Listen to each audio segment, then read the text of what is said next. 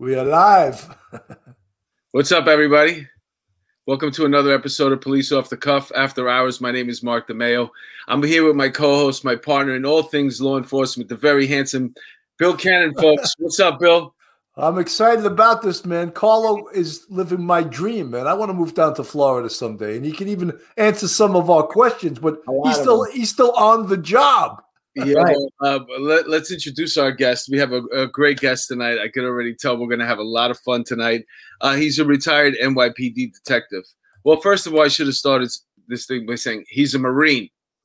Hoorah! Hoorah! That's right. And then he's also a retired NYPD detective. He moved down to Florida.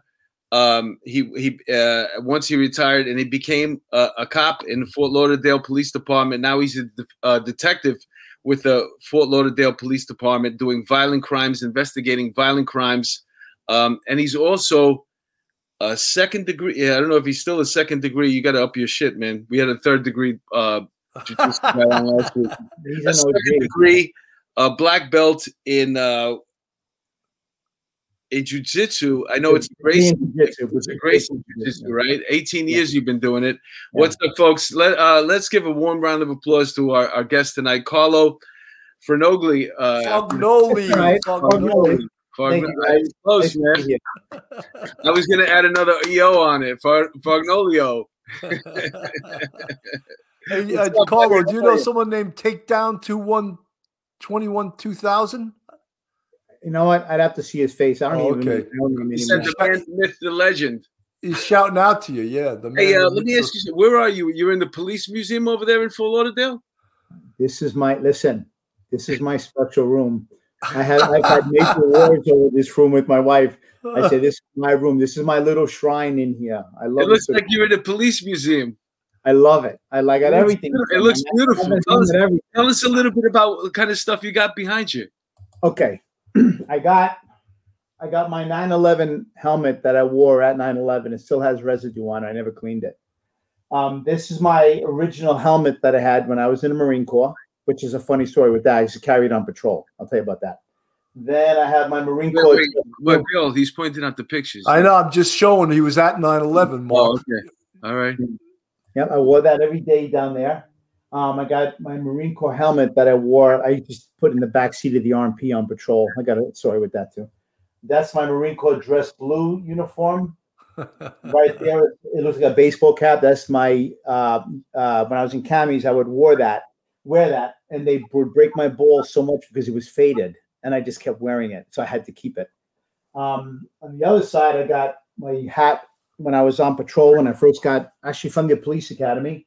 I got my hat from when I became a detective. I got the old statue with the officer with the little child. That's in 1PP. When you walk into 1PP, that's the statue that's there.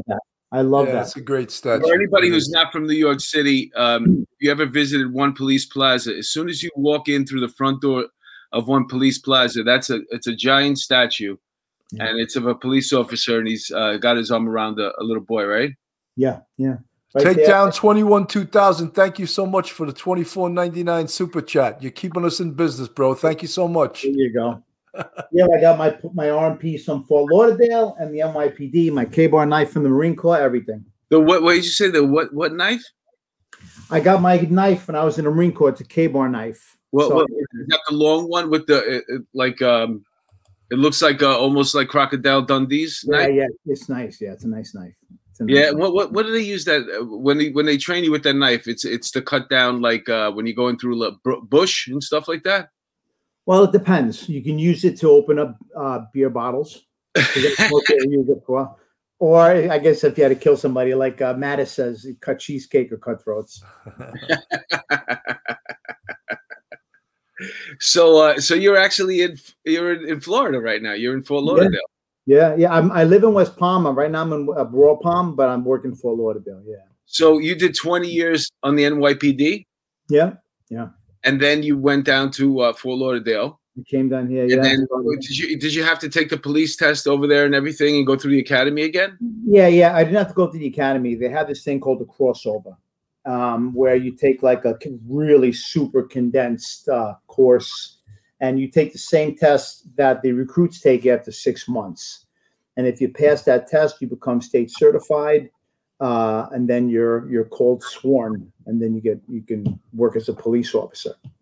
And the job over there, as far as the health benefits and what we call our 401k 457, and are you still indemnified? Yeah. I'll tell you something, and Fort Lauderdale, I tell guys all the time who are still up in New York, and I'm not just saying that because people are watching. I'm telling you the truth. Fort Lauderdale is an amazing police department. It really, really is. The pay is good. The people are great, and the pay is great. Let me say that it's great. Definitely better than the NYPD. The bosses are good. There's every reason to come down here. So this is a good police department. And it's busy, right? It's not like you're going there to. It's not like you're going to East Cupcake, right? No, you're not going to East Cupcake. There's good areas, like every other place you work. Carlos, someone told me that you were on the Fang task force. Is that true? Well, let me tell you something. I'm a little upset because they were supposed to issue me my Fort Lauderdale Speedo, but I never got it. But that's my beef with the upper echelon. Is there a unit there where you could work on the beach in your Speedo? In my Speedo? No. They probably collar me for indecent exposure. No, well, anyway, seriously though, is there like a unit that you can go to and work at the beach and be in like those trunks? Like what was that? What was the show with the lifeguards? What was that? Pam Anderson. Oh, Baywatch. Baywatch. Yeah. Like a Baywatch. Where did they even shoot that? Didn't they shoot that in Florida? No, that was California. California? Yeah, it was like San Diego or something. Yeah. You have guys assigned to the beach where they handle calls predominantly on the beach. No, it's got its perks. What are some of the problems that you have on or near the beach? Well, it depends. Especially with spring break, you got a lot of these young people that come down here, and sometimes they get a little out of control. But for the most part, they're good. They got down there with the horses and the big police presence. So you brought up spring break. Miami got hit hard, and Fort Lauderdale was saved a little bit. Why was Miami? I guess was just the popular destination in this year because I know it flip flops. No, but Carlo, didn't Fort Lauderdale discourage spring breakers from coming? That used to be the place years ago. Oh no, it was. No. They never discourage anyone from coming down to have a good time. They really don't. They're really they're really good. I think what happened with Miami, I think they just got overwhelmed. I know, like any other city, you're going to have your issues. You know what I mean? I know that Miami last year or the year before, they expected problem. They set up checkpoints, and a lot of the crowd came up to Fort Lauderdale. But Fort Lauderdale handles it really well. They got the horses out there. They got a large police contingent. They're pretty good at handling this kind of stuff. I went to spring break in Fort Lauderdale, 1986. And I remember I could tell you so many moments of that time going down there as a kid. Yeah. Did you go to the elbow room? Going between the Yankee Trader and the Yankee Clipper. I was staying at the Trader, and everybody was staying at the Clipper. I stayed at the Clipper when I came down here. I took vacation when I was up there. So I came down here to start the process, and I stayed at the Yankee Clipper. It's funny you say that. Some kids were jumping off the Yankee Clipper. It's got 2 stories to it. Yeah. And on the second story, if you get up on top of the railing there, you can jump into the pool. And some kids were doing that. They're crazy. They're nuts. And when I went back there, when I told you, my mother lives in Fort Lauderdale. So I went to go see her, and I didn't know where to stay over there. So I just... Because I always remember spring break that I guess the Clipper was sold out, so we stayed at the Trader. Okay. We found ourselves every morning just grabbing our stuff and going over to the Clipper because I was from Astoria. So everybody from Astoria was at the Clipper, so we would just spend the day at the Clipper. So I just stayed there, but it's a different name now. But you could still jump off the railing and get into the pool. No, actually they raised it up. They raised it up so you can't do that anymore. I know in the Yankee Clipper, they had, if you go to the bar, if you jump in a pool, you could see I know that. people swimming behind the bar like mermaids. No, I was in that pool, and I was making out with a girl and grab. That was no girl. And my friends, we were all at the bar, and I took the one, and we went up to go to the pool, and now we're in the pool, and they're watching us from the thing. They knew exactly what we were doing. No, fun, good, great times, man. Great hey, give it up for Frank Burns. Frank Burns threw in $20 into the super chat. Thank you so much, Frank. Thank you so much. He's an old street crime. He owns the night, and he has those challenge points for you. I get goosebumps when you say that. We own the night, right? Well, yeah, we always will. That's a grand. You know, the other one was from the late Captain Terrence Tunnock. Don't ever forget, we are the police. Remember, he used to say that. Give me goosebumps again. Yeah, you're 100% right. We are the police. He used to say that all the time, that's so true. And in these days when police are disparaged all over this country, we want to, on this show, encourage them to be the police and be proud of who they are. You know. Well, I mentioned something that about the indemnified. You know what happened here in New York City. I'm sure you're aware of it. Is you know, these cops are they could be qualified immunity. They voted to take that away from the police. Yeah, they could be sued personally right now. We used to be indemnified up to $1 million. You're watching. Sadly enough, you're watching New York City. We all know what it was like when we had 3,000 homicides. I grew up in a city. We all know what it was like. And now we went to go to almost 3,000 homicides down to 300 is not humanly possible, but the NYPD did it.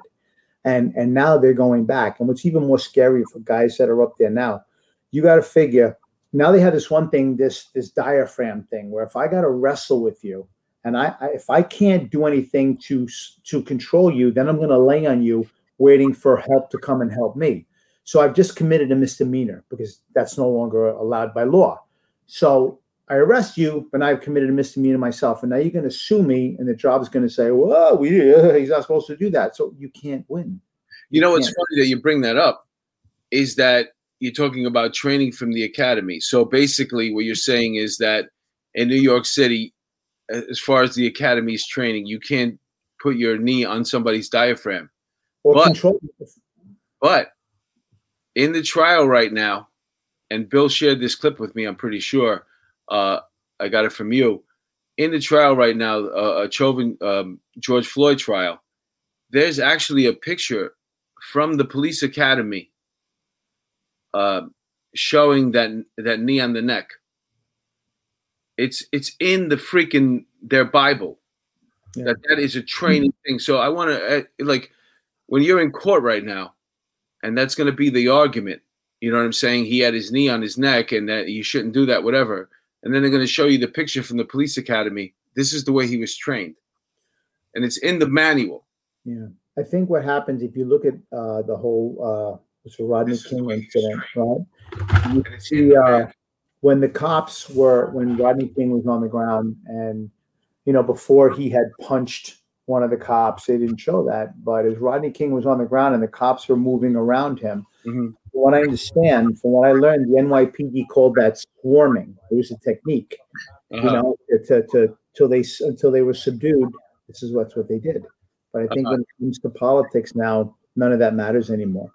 Well, Carla, we showed a video of these two cops from the 2-5 precinct trying to arrest this guy who had a gun. I don't have it available right now, or I would show it again. And they were very aware of not putting their knee on the guy's back. And he had a gun, and he got up and ran away from them. Yeah. And he definitely had the advantage over them. Sure. And then at some point, the female officer, there was a male and a female, she felt the gun. And she was almost ready to shoot him, So this is the predicament that the city council, a bunch of boobs, just a bunch of boobs, have put the New York City Police Department in, Well, remember, no matter where you go across the country, these new cops are told every day, multiple times a day, that they're going to be sued, indicted, they're going to lose their job, they're going to go to jail. And they take that shell shock syndrome into a real life situation where you've seen videos, guys going into car, he's reaching for a gun. He's reaching for a gun. The cop is screaming 100 times, let me see your hands. Let me see your hands. This guy is committed to not showing you his hands because he's watching the gun. And then the cop is dead. And that's a problem, I feel, that's created throughout the entire country. You know what I mean? I feel like the government is willing to have a dead cop rather than a dead perp these days. I agree with you, Bill. I was just going to say the same thing. I think that the idea is that the police officer knows what he's up against, and that's his job to lose his life. Yeah, exactly. Yeah, I've heard jackasses say that cops know the risks. So if they get killed, it's their fault, you know. Yeah, I've heard that, you know. But it's like in the military too. If someone gets killed in the military, oh, he was a soldier. He knew the risks. You know. Yeah, I'm just curious, you know, because right now you got the prosecution who's doing they're opening the case up. But when the defense gets to talk and they get to show you that picture, that's the way he was trained. I'm interested in seeing what is going to be the argument to that. If that's the way you were trained and that's the move, and there's even one point in the video where they show you they're trained. If the person that you have your knee on their neck, if they move their head up, you got to pick your knee up, and you could actually watch the knee going up as when he's talking to him every time. Yeah. So he was actually doing what he was trained to do in the police academy, exactly the way they trained you to do it. So that's going to be interesting. I'm curious to see, you know, how the jury handles that little bit of information. Well, he's already been tried in the press, you know. So yeah, I know, but you know, in the trial right now, and the idea is, you know, the fear that comes along with I don't think you could satisfy, other than hanging him in Times Square. I don't think you could satisfy anybody. Yeah, and in this business today, like I said, you just, you know, when years ago, whenever somebody said, you know, when I first started, I hated when people said, "Kid, the job is dead." I hated that. I hated to hear that. When I got on the job, they said that. Yeah, they had no idea what they were talking about. You know what I mean? I would have did this job for free. That's a fact. You know. And then, you know, Carlo, they also said, "Hey, kid, take a pension loan every 6 months. It's your money." Yes, you're right.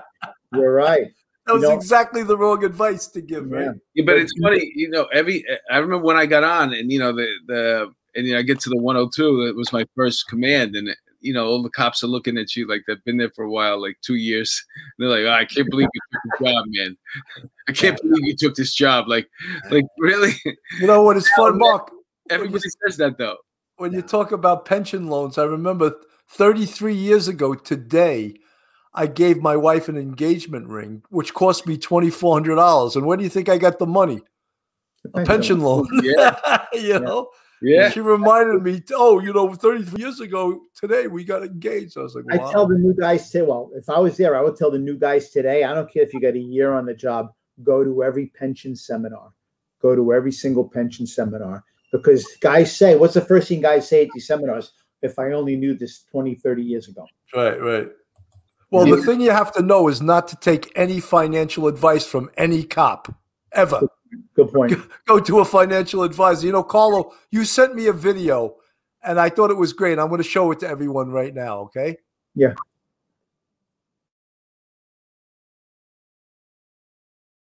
Hello, my name is Detective Fognoli. I've been with the Fort Lauderdale Police Department for 10 years. Prior to working with Fort Lauderdale, I was a New York City cop for 20 years. I retired in 2010. I had it with the snow. I wanted to go where the weather was warmer and ended up in Fort Lauderdale. I saw a lot of things over the course of 20 years. I wouldn't know where to start. I was a 9/11 first responder. I was down there when the Trade Center fell. This is the same light that I threw on top of my car on 9/11 to get down there as quick as I could. The loss of life, the families that lost their loved ones. I lost friends that day. I lost co-workers that day. But most of all, it was amazing how everybody came together. I love this job. You know, I'm surrounded by heroes all day long. How can I not want to give back? The 10 years that I have been here, I've enjoyed working here. I enjoyed working with the people. The department itself has been very supportive of me and my family. I highly recommend it to anyone who wants to come down. It's a great agency to work for. I'm lucky. I have no complaints in this business, none whatsoever. You gotta want this job, and to do it, and you know, like I said, the beauty of it is the people you work with. You know, you really are a team. To the cops watching this, keep your head up. Be proud. That was great. Let me tell you something about Fort Lauderdale. I wanted to say this. You know, I have a daughter with special needs, right? So as soon as I got hired by this police department, and they knew about that, I got a text message from the chief who said, "Listen, We understand you have a daughter with special needs. I want you to know that we're here for you. Fort Lauderdale family is here for you. Whatever you need, you let us know. Like, I was like, oh my God. Like, these are the people you follow into burning buildings. Am I right? Right. You know, like I never, ever forgot that. Like, this place has been great to me and my family, and I can't say that enough. That's Fort Lauderdale police be better go to me. They're good to me. Puppy. Hey, Puppy, they're good. It's true. That's great. That's great, man. Good I stuff. love that. I wanted to ask you something, but I'm thinking that you said you missed the, you don't miss the snow. No. Not at all. No, I hate the snow. I only go to the refrigerator. I hate the snow. No. And you don't come up here? When was the last time you came up here? Well, you know what? Because of COVID and everything, it's been a real long time. Yeah. But I listen, if I got to go up there in the winter, I go up there in the winter. But I don't like the cold. I don't. I try to say, hey, I'm a Floridian now. I don't know. And do you have your own school over there that you do this? No. You're in it. Yeah, I train before work. I teach classes before work, and then after I'm done there, then I go. Hey, tell us a good story about how you opened up somebody's head.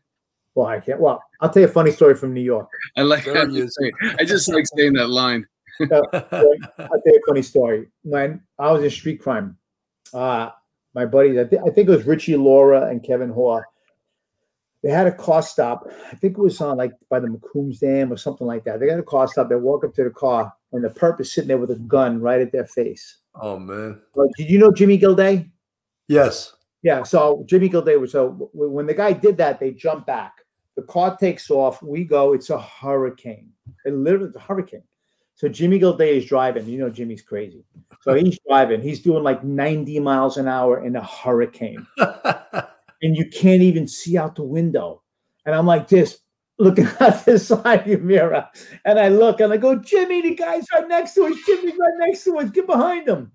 Anyway, the guy ended up running off into the dirt. This is up in like Greenberg or something like that. So I jumped out of the car. Again, he's fighting us. And I catch his arm in what's called a Kimura. I'm telling him, stop resisting, bro. Stop resisting. And then as you know, if you resist it, two forces meet. His arm breaks. You heard it so loud. The fight stopped. We handcuffed him, took him to the precinct, took him to the 4-8. When we take him to the 4-8, he looks to me and he goes, you with the glasses. He can't hold his arm up because it's broke. And he's like, you broke my arm. But he resisted. I didn't do it. We're gonna get hate mail for laughing at this. I didn't do it on purpose. You know why everyone hates cops? Because you get kind of funny. You know, when you said McCombs and Inwood, that was my first arrest in street crime. Hey, a guy shot 2 people, and he came running at us with a gun. Hey, you know it's funny that you met. Hey, Mark, you just gonna disregard that story and change the subject? I'm sorry. Go ahead, finish it. I'm sorry. Anyway, so that we chased the guy down. He tossed the gun, and then he goes to square off with us. And I remember I opened him up with my gun over the top of his head. That was the 4-inch chief. I just slapped him right on his head, opened him up, and the whole crowd, there was 3 of us, about 50 of his friends were trying to take him from us. We had to call a 13. Yeah. That was in the 4-4. That was my first street crime arrest. Welcome to street crime. I love the 3-4, the 4. I wanted to go to the 3-4 in the worst way. When I got the academy, they sent me to the 2-0, and the 2-0 was a great command. Great people, great command. I'm not saying nothing bad. I loved it. It just a little too slow for me. I used to say I'm a Beethoven cop. I know I'm a rock and roll cop in a Beethoven precinct. There's your 2-0 crew right there. That's right. And so Richie Brees, he's listening right now. Richie Brees goes, he ended up. I worked with him. I'm trying to think where. There he is. 2-4. He was in the 2-4 rip. Oh, yeah, he was in the 2-4 squad. I was in the 2-4 squad. Yeah. I know him. Yeah, we were in the squad. I was only in there for 6 months, and they put me in the 2-6. Okay. Louis Mineta signed remember Louis Mineta? Yep. He signed my 57, and I wasn't going nowhere. So Richie Brees goes to task force. He's like, Carlo, we're running around at 3-4. We're chasing perps. We're picking up kilos. I said, yeah, I want to go. So I put in for task force, and I went up there. And oh, so much. The funny thing about task force is you could choose to do whatever you want. Like I went to the Queens task force, and there was actually a guy with us. A little, I'm trying to think of his name right now, but he went to street crime, and he was like really, really active. And that was the thing with task force. You could be really, really active, or you can get 25 summonses a month. You knew what you weren't obligated to the radio. Yeah. And we answered calls. The 3-4 guys all knew us. We answered jobs, helping them out all the time. But we were running around making collars, so it was good. I loved it up there. You know, I didn't mean to cut Bill off, but when you were telling that story before about how crazy that he drove, I was thinking about when you were the passenger in an RMP when you were going to like an 85 or 13, and nobody knows what that feeling is like. It's one thing when you're driving, and you don't even know the rate of speed that a lot of these crazy freaking cops are driving at. Lights and sirens, taking lights, and you're sitting in the passenger seat of this thing. It's one thing if you're driving, but when you're sitting in the passenger seat, like, you just like, you get a heart attack just getting to the scene.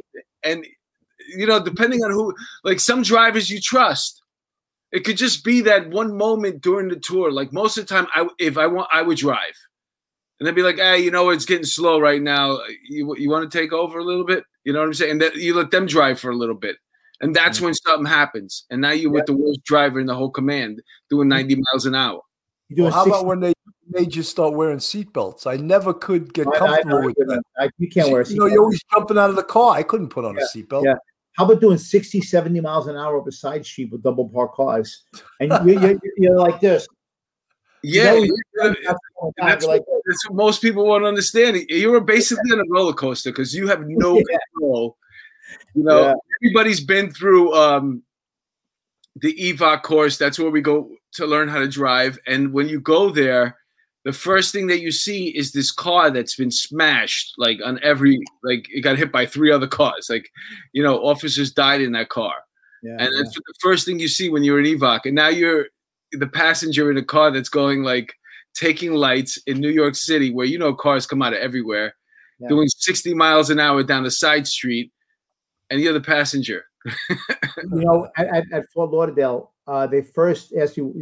They said, "What car do you want?" So I didn't want a new car. I got a nice old Crown Vic. I love that car. You know what I mean? Oh, you take the car home? Yeah. You have take home cars out here. Yeah. What were the other options?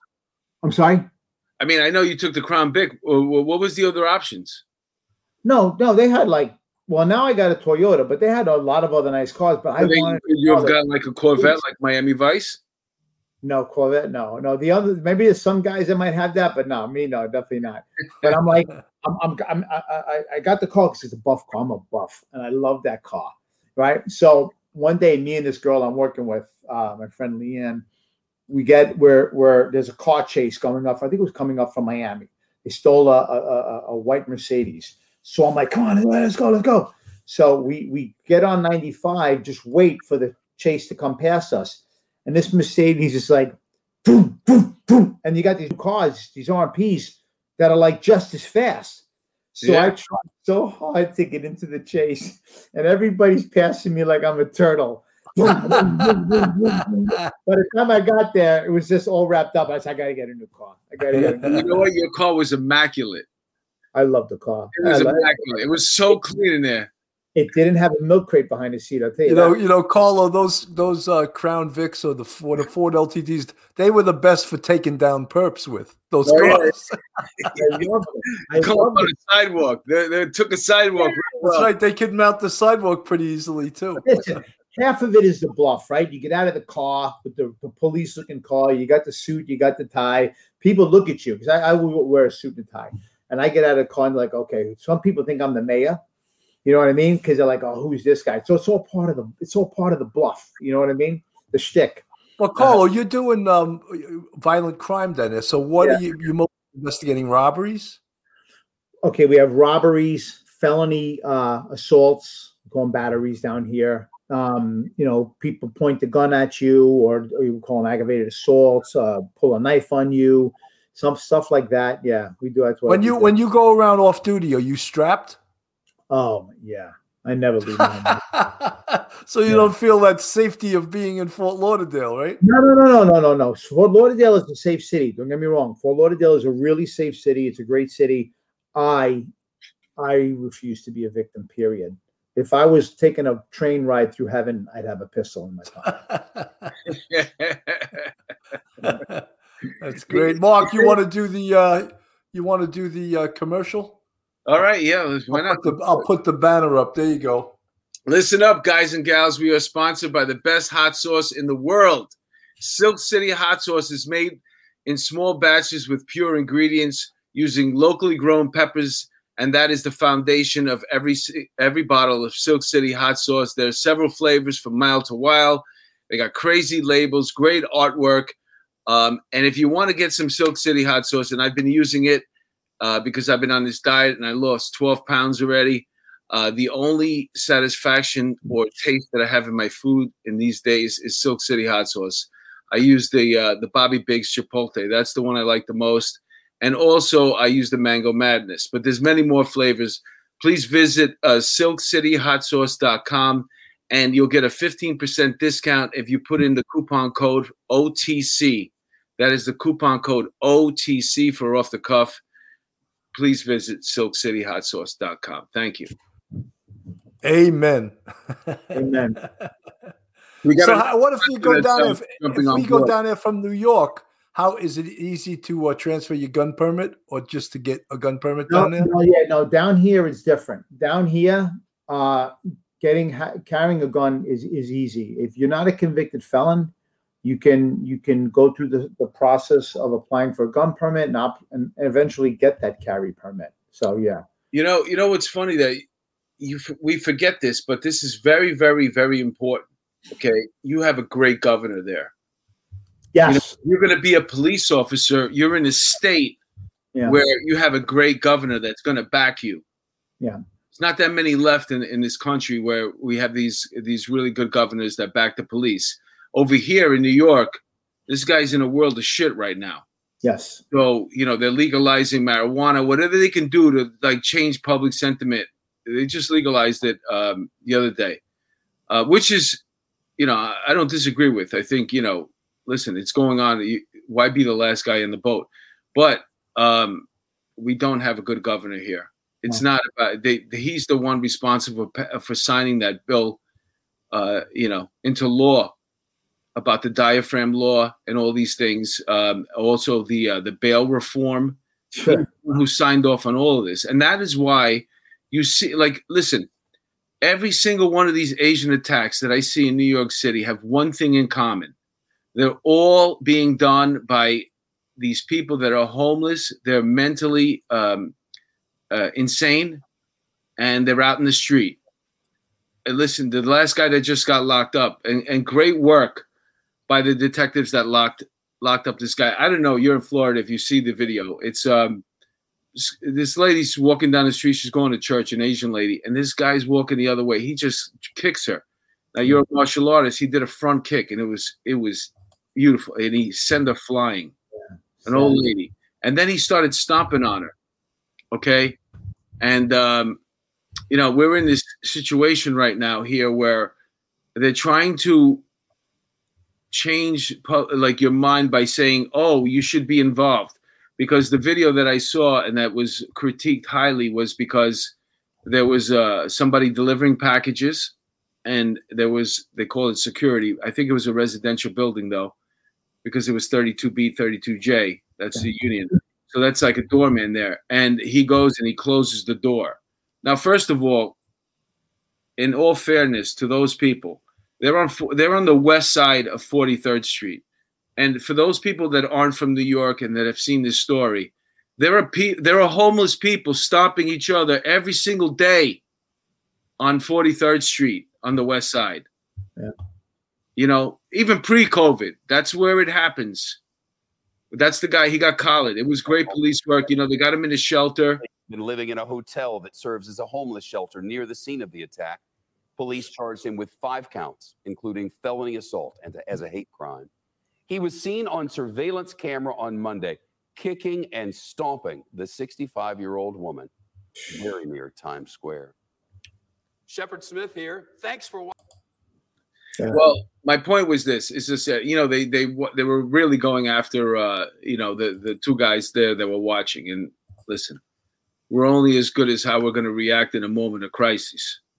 Sure. But in all fairness, they're working on 43rd Street on the west side, 360 West 43rd Street over there. We all know that there are homeless people stomping each other in front of that building on a daily basis. It could happen twice a day where you see 2 drug addicts fighting outside your building. It just happens. It's just another one of those things where you go close the door. In this situation, it happened to be an Asian woman, and right now the Asian people are under attack. Yeah. And most of them, it's by these homeless people. They're mentally, they would normally be somewhere else, detained. Either they're caught up in the system or somewhere, but now they're out in the street because there's no place for them to go. Aaron Rodriguez, thank you so much for the $24.99 super chat. You're the man. Thank you. Hello, Cheated No More, Stephen Revo Gates, Ray Ferrari. How you doing, buddy? Cat in the Hat, Janine Goodwin. I'm sorry. Cheated No More, Soldier Girl, Richella Pranzo, and Pete Pranzo. You know the Pranzo, Lieutenant Pranzo from Street Crime, right? Or was that before your time? That before my time. MC's Audio. Lieutenant Pete was a 3-2 lieutenant, and he's got a book out called Harlem Raiders. Jay Hoops, David Herbsman, Frank Burns, of course, Cat in the Hat, Eric Landau. Eric. You know Eric, Sandra H. Yeah. Eric is one of the guys that I've been – see, one thing about Fort Lauderdale, the only thing I can say negative about Fort Lauderdale is this incessant calling of the shield a badge. I try so hard to correct these people, and it's a fight to the death. They're coming along, but Eric is one of my biggest offenders. He's a great guy. I love Eric, but he's one of my biggest offenders with that. Yeah, you just have to tell them it's a square badge. That's a security guard. Yeah, but what do they say? They say it's a Girl Scouts get badges. They don't listen. Cub Scouts get badges. We have a shield.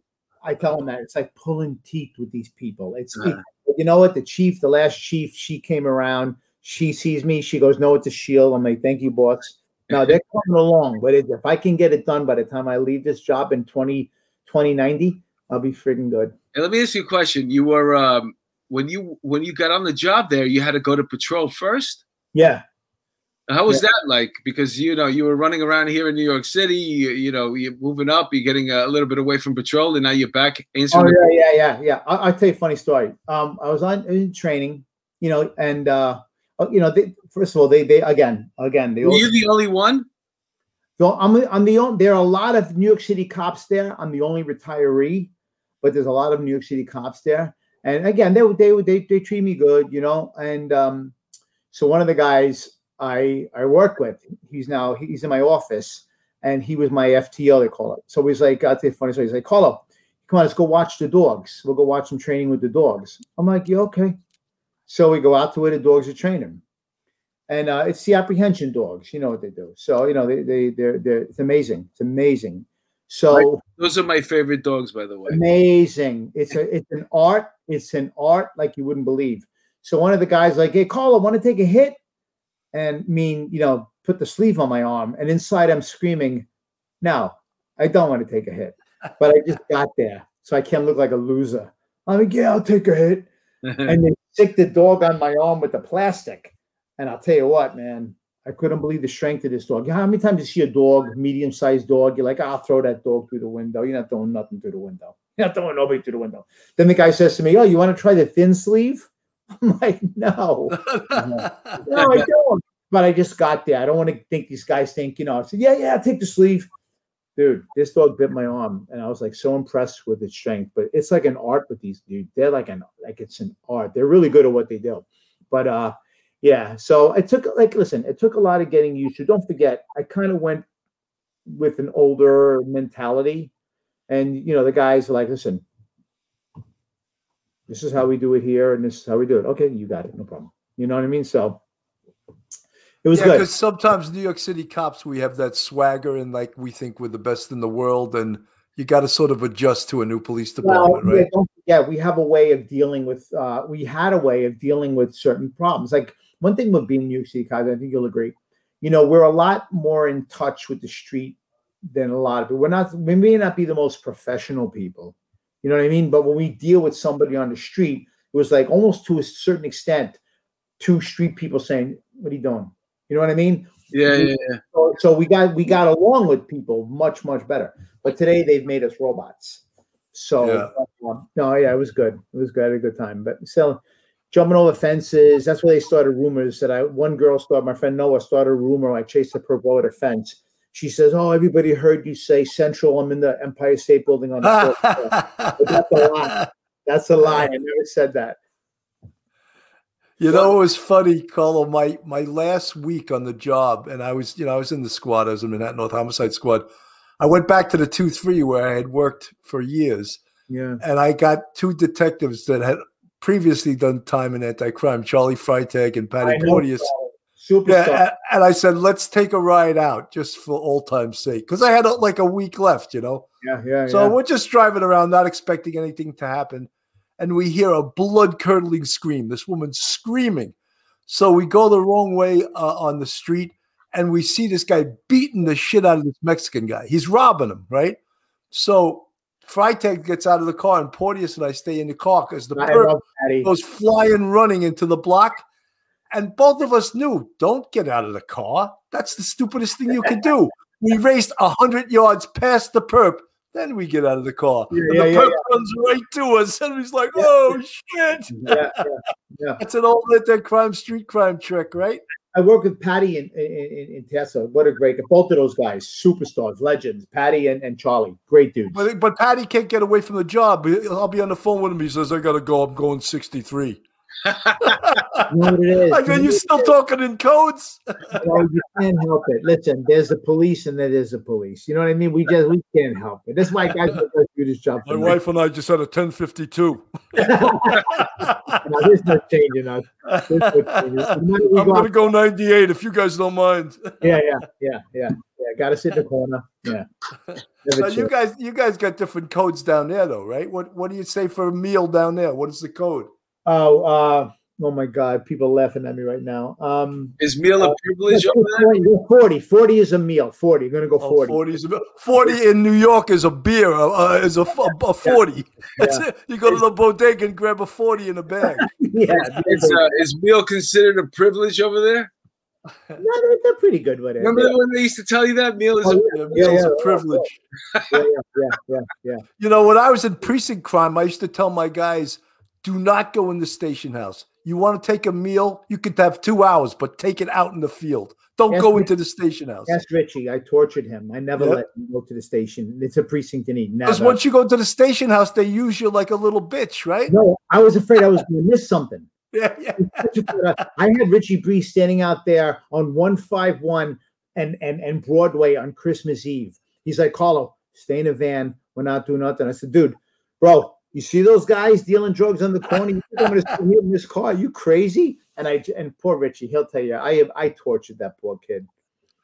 The more you talk, the more you bring up his name, and the more I see his picture, and I'm remembering right now. It's coming back to me, because that was a really horrible time. I was working in warrants, and I loved warrants, man. It was everything that I wanted in the job.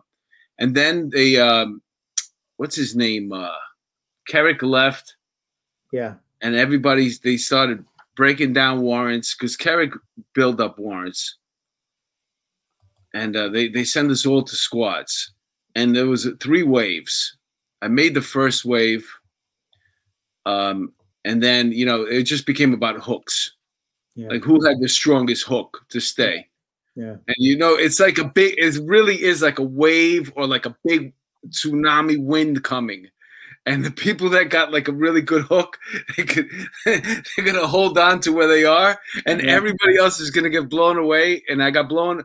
I got blown into the 2-4 squad. You know, you got to buy suits now. Yeah. And, you know, you got to like, it was just, I was in shock.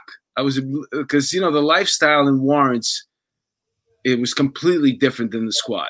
We did our work early in the morning. Then we had what we wanted to eat. You take a nap, you go to the gym. It was a schedule. Yeah. And then once you get to the squad, it's not like that at all. You worked at Jimmy Zakari in warrants, right? I worked in Manhattan warrants. With Jimmy Zakari? Yeah. Is he still on? Yeah, he drives. He's a delegate, a big shot. And he's not a big shot in the union. He's a delegate, but he drives vans. Oh yeah. He had. I'm talking. If you ever wanted to see a politician move around, that guy is beautiful.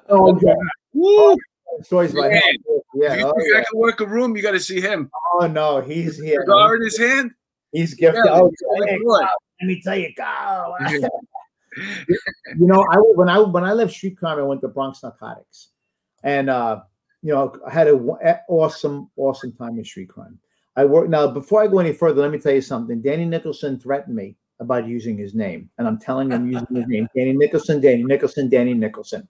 You know, if you're familiar with the Nicholson family, his father was one of the highest, probably the most decorated boss in transit. He went to Medal Day 8 years. So impressive. The lineage is amazing. Anyway, so I had to get that out of the way. But I went to Bronx Narcotics, and I was there about 4 years. And remember that booklet they made you fill out? You familiar with that? They made you fill out a booklet before you went there. So you had to write all your debts down, right? Oh yeah, 10,000. I work in narcotics, but yeah, I know they know if you owed money, how much money you owed out, just if you would steal the drugs to catch up on your debt. Yeah. So 4 years into it, I got to do it again. And I said, I'm not doing it again. They, what do you mean? I'm not doing it. You want to know where I got the money for my Hyundai? But you're not going to the money for my Toyota to sell the $6,000 it cost. Yeah, I'm not doing it. No. Oh, then just write refused. Well, you know somebody downtown. Look, you wrote refused, chief. You wrote refused. Next thing I know, they put me and this guy named Milton Lopez on the FOD. No overtime, no nothing. Then they're calling us downtown. Yeah. They want to know why we didn't sign it. Remember Jack Curran? You know Jack, good guy. He was down there at the time. So I get down there. He looks at me. He recognizes from the 2-0. He's like, what are you doing here? I said, I'm not signing that booklet. He goes, what do you mean you're not? Sign the effing booklet and get the hell out of here. I'm like, okay, Lou. He goes, make something up. Okay, Lou. You know what? A lot of it really doesn't make a fucking heap of a difference, does it? Really? You know what I'm saying? Like with the police, I remember they'd come into the squad, and every once in a while there'd be a word that we couldn't use on a 5, and everybody would lose their freaking mind. What do you mean we can't use? We can't start with TPO anymore. And I'm like, dude, just adjust. Just use another word. Who gives a shit? Imagine they took the word behoove away. That was such a police word. It would behoove you. In lieu of you. Take my props for using the word aforementioned. Right, aforementioned. That's right. Go, oh, yeah. And then, how about if they took away the undersigned? Oh no, you can't do that. Well, you know what's funny too is that, like, because now you had all those books. You had a book on the side, and it had all the what do they call 57s or some shit like that. Yeah. You know, you had to write one up for your particular case if it fell into a certain bracket, but you didn't know how to write this thing up, so you would just go to another one. An old one, and they had the book there of all the old ones, and he would just follow that thing, and he would just fill out the blank with the name. I loved some of Transit. Transit would write in their reports, the perp fled to parts unknown. I was like, I love that. I love that. I love parts unknown. Parts unknown. I used to put that in mine. Well, that was a Transit thing, though. I love that. It reminds me of I'll ask one of the girls, our secretary, who's a sweetheart. I'll say, hey, Lori, can you print raps for me? And they're like, what? Print raps for me? What do you mean, criminal history? Yes, criminal history. And it's just hilarious. You know what I mean? They're just. Well, it's funny when you talk in cop language around people that aren't cops, and they're like, what did you just say? You know, it's like a secret language. It is, you know. It's down here, the terminology. So we threw the perp on the bus and took him to the hospital. You know, but that kind of goes both. Sometimes they use the bus, sometimes they don't. But yeah, that's another one. The bus. Forthwith. Who do we forthwith? All right. Forthwith. Right away. No, but they're great bunch of people down here. They were.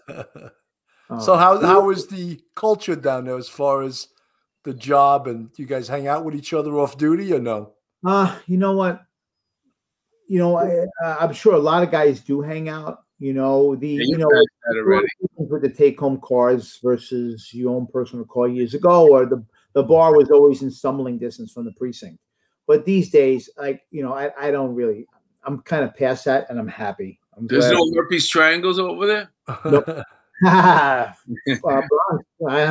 No, if there is, I don't know about it, and I'm happy I don't know about it. There's What's three? Those for our audience doesn't know what herpes triangle is. That was an area in the Bronx there where they were on four corners met, and there was 3 bars. The Riddlers, right, was one of them, I think. Yeah, and if you wanted to get married, if you wanted to meet your future wife, you went there. No, herpes triangle. I tell you what. Thankfully, I'm really kind of past that, so I'm lucky for that. The days. Oh, that's good. That's good. Yeah, of course. You passed it. What did I want to ask you? Fuck, man. What is your shift like over there? I do. I do 11 to 7s. And I go in, do my stuff, whatever. I do my squad work, and I go home. What time do you make the collar? It depends. These days, 6:45. I do 11 to 7s. Usually the guys again, he's under at 6:45. I used to laugh. So no. In the squad, Porteous would be on the phone. Come in at 3:45 on the day tour. You know, I'm not going to tell you. You know, the old days in narcotics when somebody might tell the one of the collars, "Hey, tell me you got chest pains. I'll buy you a sandwich." I heard the legend. I don't know if anybody did that, but I think they got a bunch of overtime in the hospital. Oh God! Out of last, man. Out of last. I tell you a funny story. You know, one thing my whole career, I've always been a huge advocate for the working man, and I tell all the new guys all the time: take care of the working people. Take care of them. The jerks will line up. They will line up to get ticketed. They'll line up. Take care of the working person. But, you know, if I ever pulled over anybody other who was a veteran, if they weren't a Marine, I would never hurt them. But, you know, I had to give them a hard time. So I behind me. No, if I tell you how many, listen, back in the day, you know, you got a nurse or you got a teacher. Yeah, I remember one time I got a guy, he sold cars. He worked at one of these dealerships on Queens Boulevard. Boxed. Yeah. Fucking box. I parked the car in front of his house. I put him to bed. I hid his keys for him. Yeah. The next day, you know, he called me up. He thanked me. Yeah. And like a month later, I was in a brand new Nissan Maxima. Is that one of the jokes you tell? Is that one of your new jokes? I'm kidding. It was an Ultima, but I really should have been in the Sentra.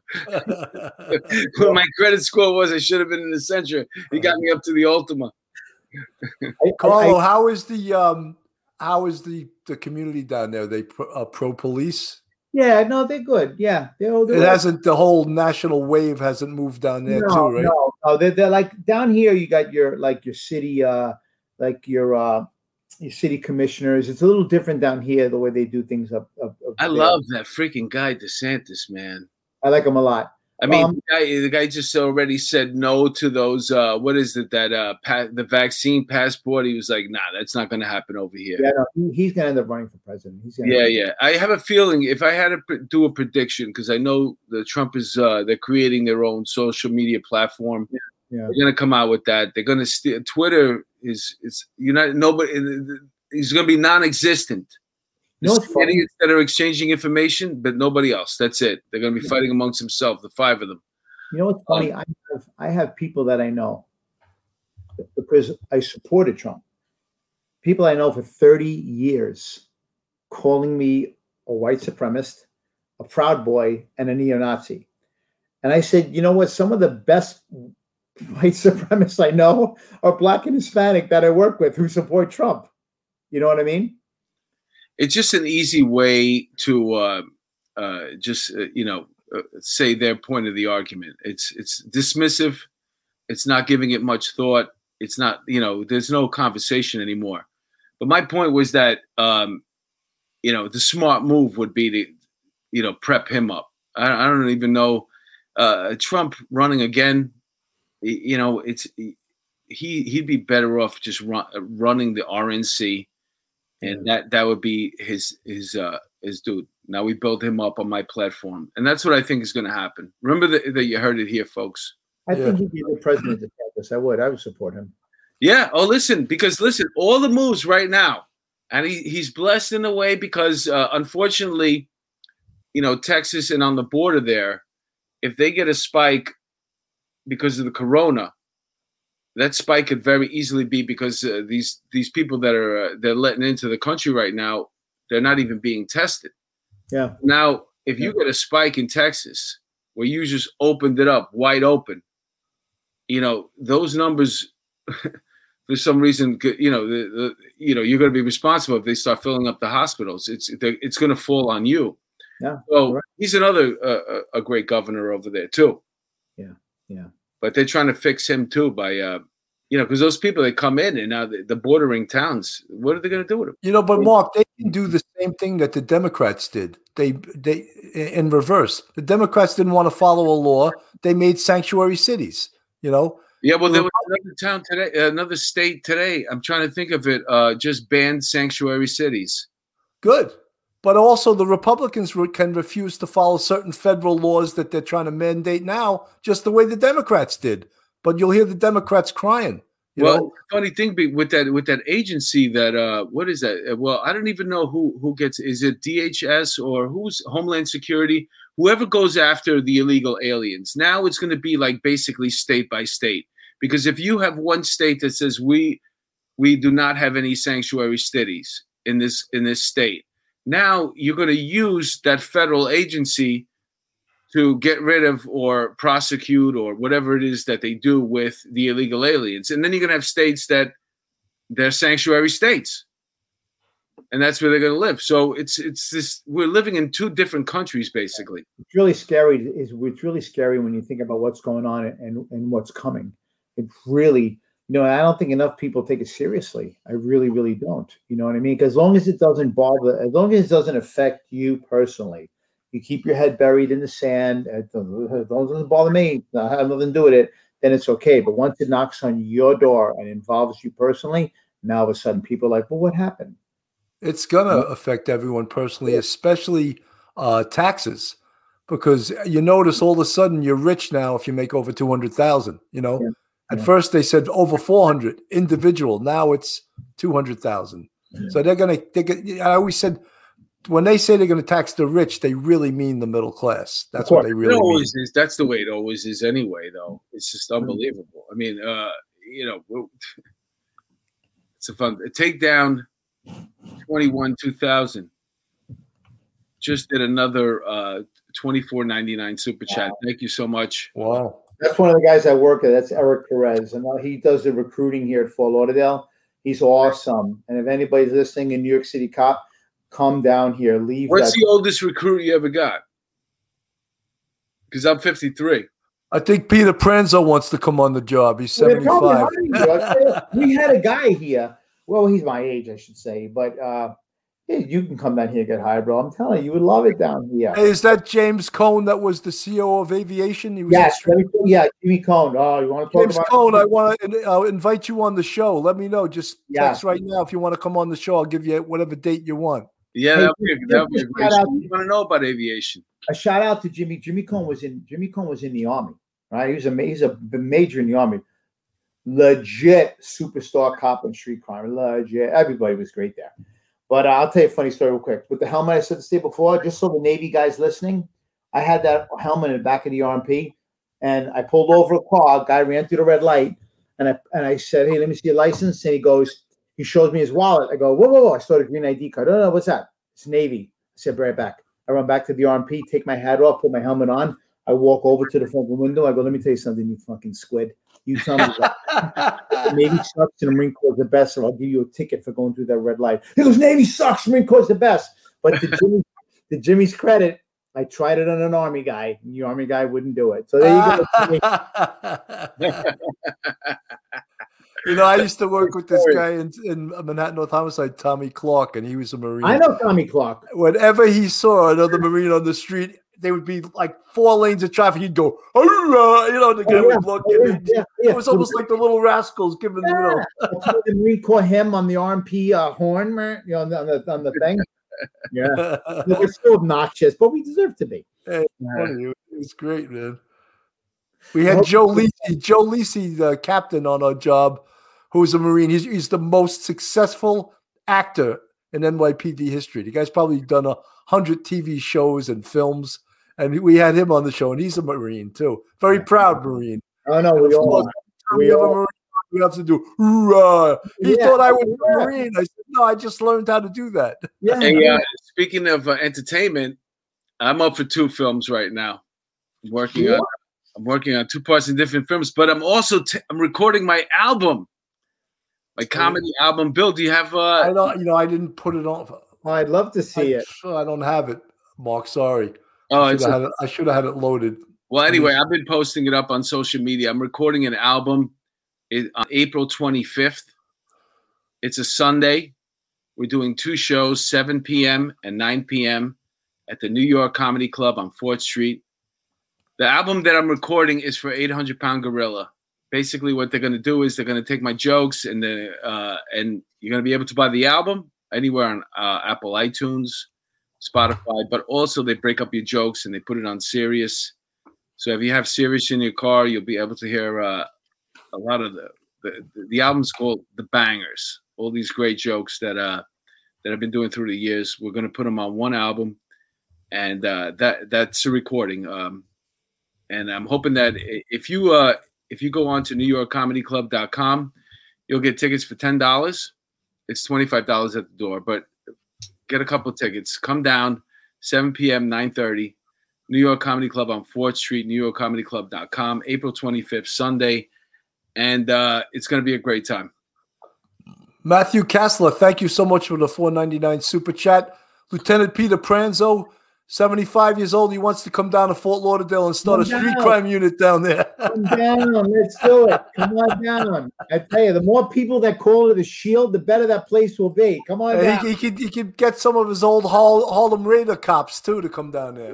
Yeah. No, tell him leave the slapper up in New York right now. Ryan Investigative Group, the Crisis at the Border, a real super spreader event. He gave a $5 super chat. Thank you, Bill Ryan. Tim Acosta, thank you so much for the $10 super chat. You guys are spoiling us here, but thank you so much. And Tim Acosta says, "Can't wait the album, Mark." Yeah, it's I'm very, very excited. It's gonna be we're gonna do half and half. We're doing 50 minutes, so we're gonna do some for you and some for me. And for me, it's gonna be the cop jokes, the classics. It's gonna be an opportunity for me to put all the jokes that I've been doing all this time in one album, and then we'll do another one 8 months after that, and we'll catch up. Awesome. I'll be sure to get it for sure. Yeah, no, it's listen, it's fun. I've been working on it. It's all the bangers. I'll tell you what. Can I tell you something? It takes big balls to get up in front of a room full of people and do a comedy act. You got to be insane. You really have to be insane. No, you have. You know what I'm doing right now? I'm doing cold showers, right? Today is day 28. I did a 30-month challenge. I'm never quitting. I'm doing this Wim Hof method. I started getting into yoga now. I dropped 12 pounds. But the thing is like to walk into a freezing cold shower. There's nothing like it. Like I just put it as cold as it can go. And then I do my breathing techniques. I did 8 minutes today. I want to get up to 10. But that's what stand-up is like. It's for some reason my brain is triggered like that. Bill is the same way. Oh. Bill is also a stand-up comedian. And let me tell you something about Bill. Bill is, there's a reason why he was a Manhattan North homicide sergeant, because he's got that, like I can't even, I'm crazy. Like I love stand-up and I love the cold showers, but Bill gets these phenomenal guests. He also has his own show that he does, and he's doing really great things. He's got a thing coming up with Tommy Dades and Mazza, and I can't even imagine. I got to listen to that show myself. Yeah. But he's doing phenomenal things on the Patreon. For those of you who are out there, we just had a new Patreon subscriber tonight, Bill. He signed on for $9. He went for the that one is the bucket, if I recall.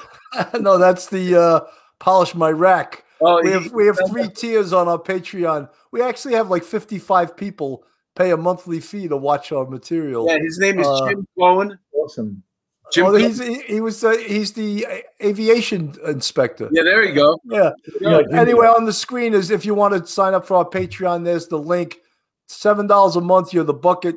$9 a month, you get to polish my rack, and I actually have a picture of my rack up there. And for $11 a month, you get to dip them in butter. Whatever you want to dip in butter, you get to do that.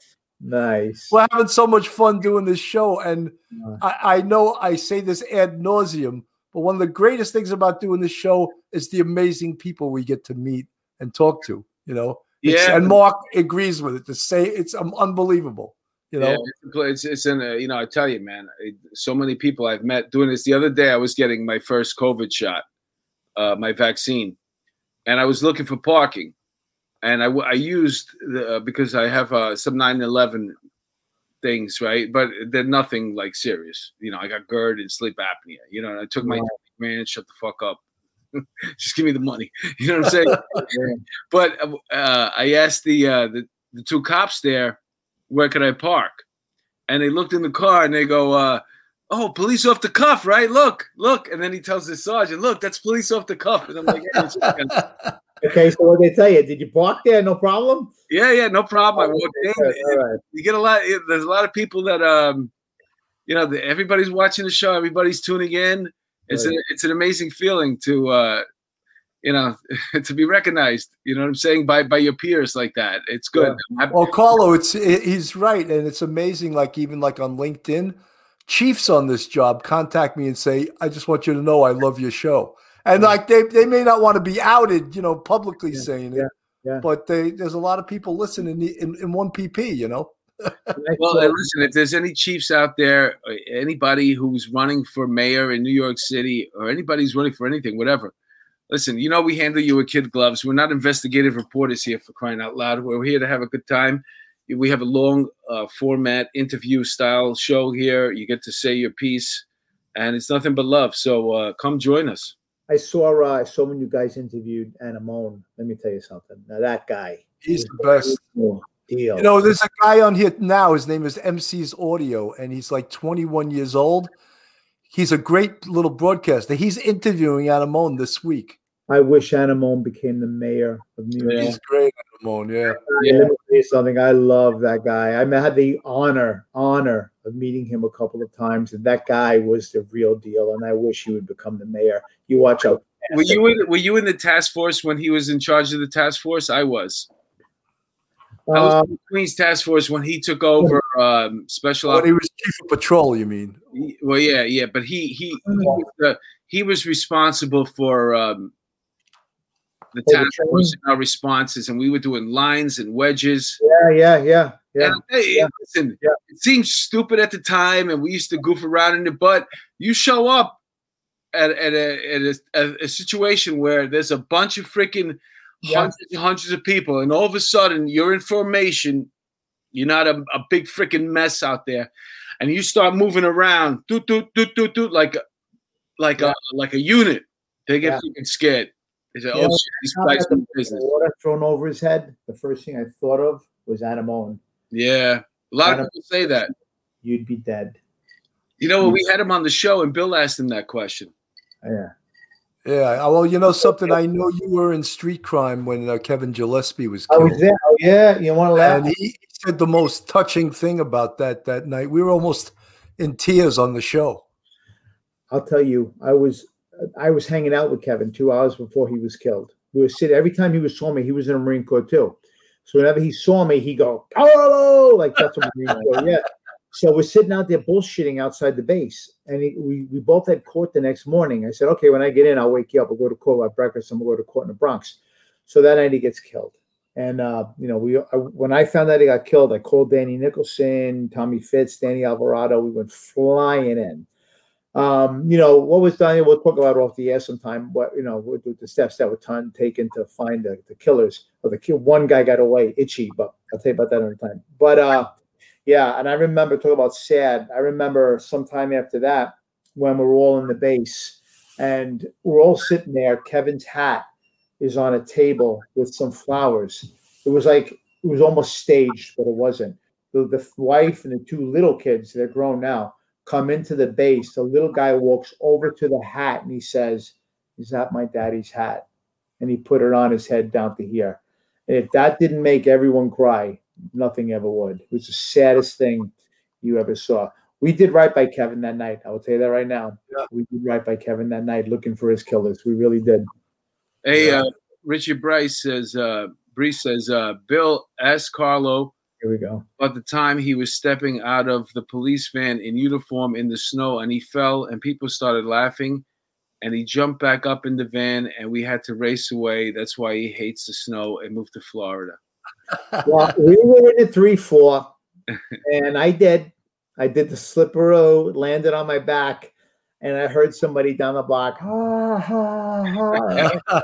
Listen, that was a discount collar, but we didn't know where it came from. So he's right. No, Richie was a ball break. Yeah, Rich, you got me. That's great, man.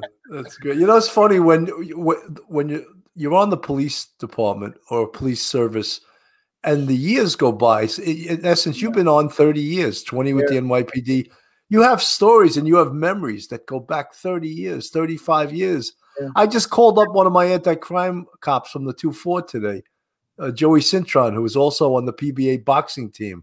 Yeah. What a great guy, And I said, Joey, remember when certain female anti-crime cop in our unit would say, Joey, don't let them see you, Joey. Joey, don't let them. Right away.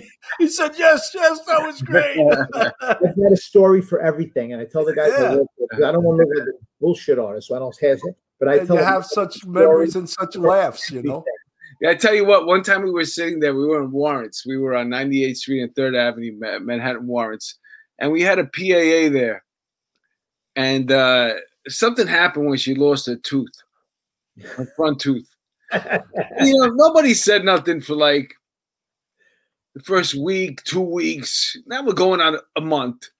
We're all sitting there, and I just said, the way you sit around your desk, and she's there, and we're all laughing.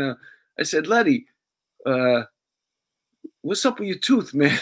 Everybody, I'm like, no, seriously. I'm like, you ever gonna get it back? Are you gonna try and get a new? Like the whole place, we were crying, laughing. And then all she kept saying was, "No, you didn't. Oh my God, no, you didn't. Oh my God, no, you didn't." I'm like, "No, really? I'm just listen. No, are you gonna do?" She goes, because they had a different plan. She couldn't get her tooth back on the plan. The PAAs have a different plan, but oh man, we were crying for everybody, even her. She was dying. But those are the days, those are the days when nobody was offended. You had race jokes going from all sides. You had nothing was taboo. Nothing, male, female, white, but we're such a family. Nobody took anything personal. You know what destroyed the police department, Carlo? When they took away the 9 Squad chart. I heard that. Steady Tours destroyed the police department. Everybody says that. It really did. Because it was 3 different police departments. Where they knew what they were doing now. Yeah. We used to all work together. Everyone knew each other. With the 3 tours, no one knew each other. Yeah. Yeah, no, you're right. You're right. Anyway, we're at 8:13, man. We got to wrap it up. What do we got to close out with, Bill? We got some amazing shows coming up. Dave Siev, a retired lieutenant from Brooklyn. I'm excited. He's very involved with the boxing, isn't he? Yeah, New York City Cops and boxing. He's big. He used to when cops had a beef, he would schedule the smokers. Yeah, I know. He used to have cops fight in the ring. He's all over YouTube. He's all over the NYPD's. I know. I don't know if I've met him in person, but I know his face because I always see him with the smokers. He's a great guy. People kept telling me like even a year ago, "Oh, you should get Dave Siev," and I didn't really know him. I saw him on a boxing announcer. I saw him on YouTube. He's an Asian dude, I think. I I saw him hit a focus pad, and he hit it. I wouldn't want to get caught by him. I'll tell you that right now. Yeah. You know what? You don't want to get hit by Joe Murray either. He broke it. I tried. You know, the funny thing is, I tried boxing too. Like, you know, and I did that for like 6 months. And you mentioned the focus pad, and you're supposed to hit the focus pad, but in turn, the trainer would always hit me in the head. He would go, "You got to focus." One of my buddies was a New Mexico State champion, so I had a couple fights. We did it every day. I loved it. Good times. Good times. Great. Yeah. I just want to plug one thing. This Tuesday, I have 2 amazing guests. Tommy Dades, who was a retired first-grade detective. He is credited with one of the persons that put away the mafia cops, Louis Ippolito and Stephen Caracappa. He had that major case, and he's also an expert on the mafia. With him on the show is Larry Mazza, who's actually was a hit guy for the Colombo crime family. But they grew up together in the same neighborhood, and it's sort of a comparison. They grew up in the same neighborhood. One became a cop, one became a wise guy, you know. So it's going to be a hell of an interesting show. Tuesday night, for April 6th at 8 p.m. on YouTube Live. Any last words, Mark? No, thank you guys for tuning in. Everybody who got involved with the super chat, we really, really, really appreciate it. And to our guest, this was phenomenal, Carlo. We wish you all to be careful out there. Thank you, guys. Thank you. Yeah, listen, that thong task force must be dangerous. No. No, my Fort Lauderdale Speedo's coming. I know. I'm just waiting. I know it's coming. They're gonna do that. I'm gonna forward my give my mom your information. I'm gonna reach out to you, and this way if they have a problem, and she can call you every day. Anytime she wants. She needs me. I promise you. She's 73 years old. The people litter. I'm gonna have her call you instead of calling me. Well, take care. She cooks. Good? I'll eat that. You got it. Sandra H. just posted, we lost DPS trooper Chad Walker, and our governor asked all law enforcement and squads to pull over and turn on red and blue lights for 1 minute, 1 p.m. today. Well, we hope he rests in peace. Sad. With that said, thank you, everyone, for listening. Mark DeMeo, Bill Cannon, Police Off the Cuff After Hours. And this is Carlo Fagnoli from the Fort Lauderdale Police Department by way of the NYPD and the Marine Corps. Be safe, fellas. Thank you, everybody. Thanks for coming on. Thank you.